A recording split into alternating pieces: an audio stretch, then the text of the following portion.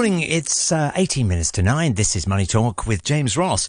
In Your Money today, Carolyn Wright will dive into the DeFi decentralized finance space, looking at levels of interest in the sector and how lending in it works. Good morning, Carolyn. Good morning. In Your Money today, we're going to take a deep dive into decentralised finance and lending in the space. It's a topic that many of you may have heard about, but not all of us fully understand what it is and how it works. But I'm joined now by a man who does. He's Jakob Kronbichler, the co-founder and CCO of Clearpool. Thank you for coming on the show today.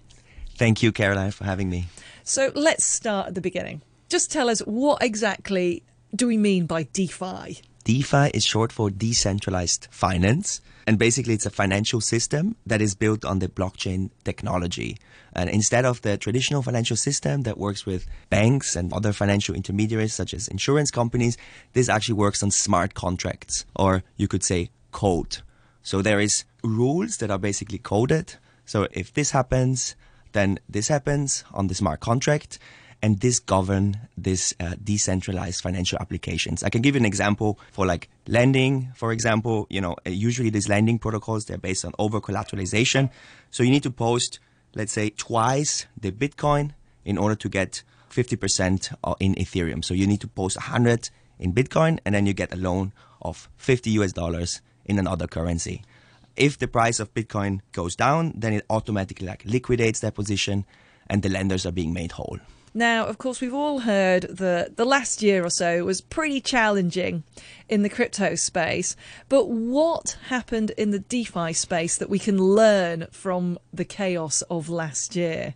Sometimes people confuse the two, like DeFi and crypto in general. So I think one of the most important things to note here is that what actually happened in crypto, the big crashes and the big bankruptcies were actually not DeFi players, but those were CeFi players, as we call them. So those were like centralized companies such as FTX, Celsius, BlockFi, and a couple of other ones.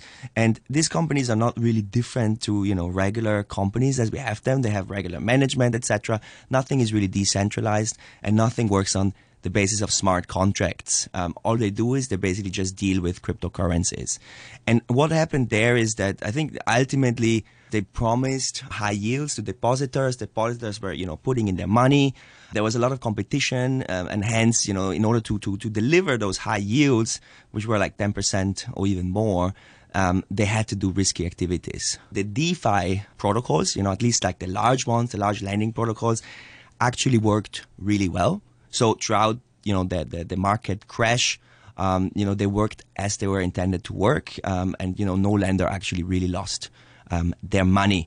Now, important to say that obviously, also in DeFi, you can lose money, but at least you have this, transparency, what's going to happen. So I think learnings are that DeFi definitely outperformed CeFi, I think, and this is a very bullish signal overall for DeFi. I personally don't think that everything is going to go towards DeFi because it's difficult. You need to do self-custody, manage your keys. If anything goes wrong, there's no central authority that steps in. But I think that the centralized players, they can take some part of DeFi, like the transparency that everything is on chain, and that would already help the whole system to be better and safer. I think the key here is what we're separating is bad actors who did things that were far too risky and made mistakes compared to technology that actually did what it was supposed to do and didn't fall over.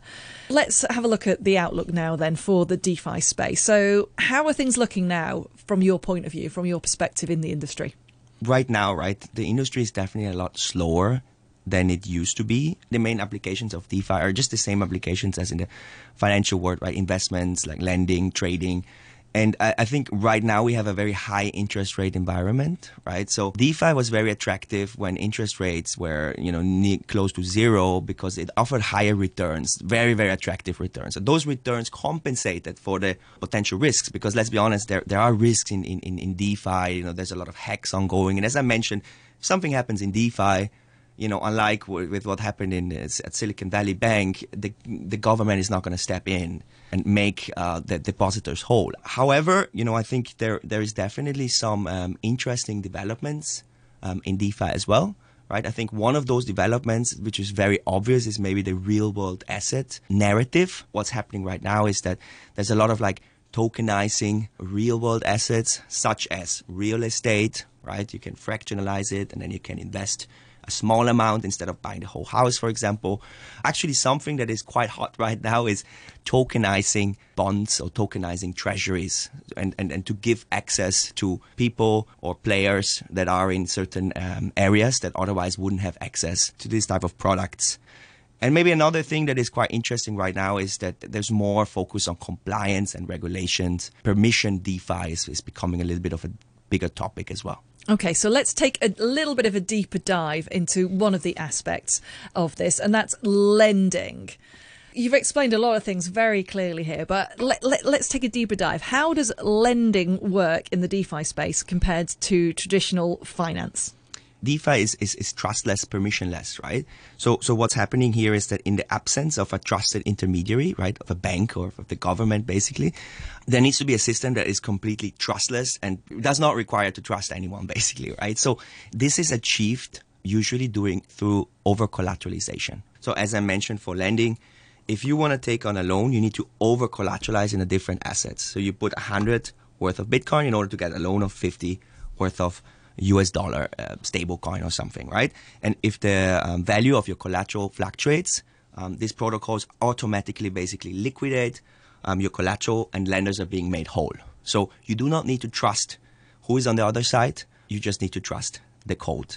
In the real world, you go to a bank and there is someone that basically tells you, what level of collateral there should be.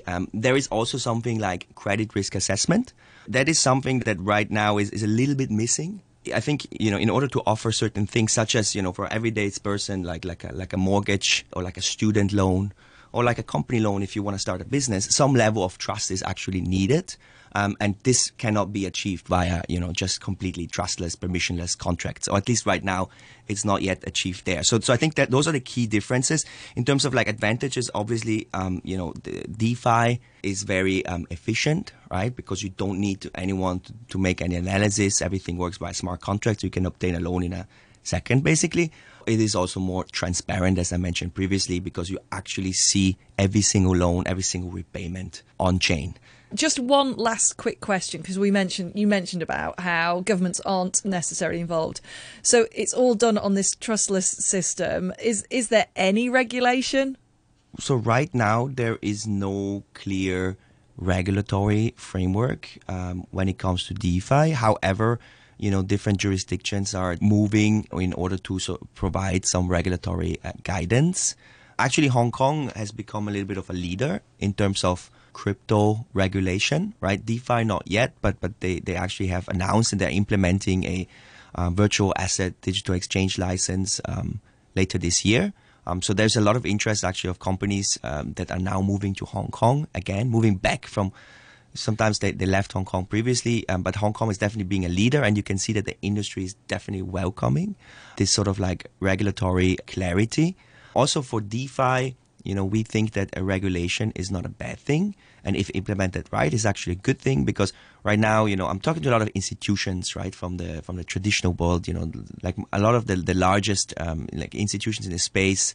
And, many of them are already looking at crypto. Some of them are already operating and trading digital assets, but a lot of them cannot yet be involved in DeFi because the compliance standards and the regulation is not clear enough, right? So we think actually in order to bring in more players and in order to make this a much bigger industry, regulation and compliance is needed. And in fact, one key trend right now is the trend of permissioned DeFi, meaning that it's not everyone with a wallet can just access, but you'd actually need to undergo KYC and AML checks as well in order to participate in those platforms. We as Clearpool, so far, we had a completely permissionless product. And now from next month onwards, actually, we're launching Clearpool Prime, we call it, which is a fully permissioned platform as well. And the goal is really to work with those more traditional institutions and fintechs and other players that are operating, in the real world versus just having crypto native guys. And again, we see that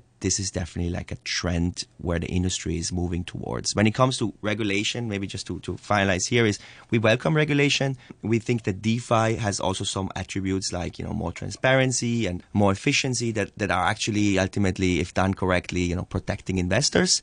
So it's going to be a challenge for us to really, have a dialogue with the regulators and make sure that the regulatory framework is being crafted in order to also look at the strength of DeFi. And maybe it wouldn't be ideal if just some traditional regulation is being put on top of DeFi, which might not be a good fit.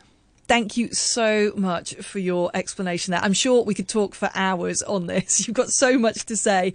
That's Jakob Kronbichler, the co-founder and CCO of Clearpool. Thank you very much for having me.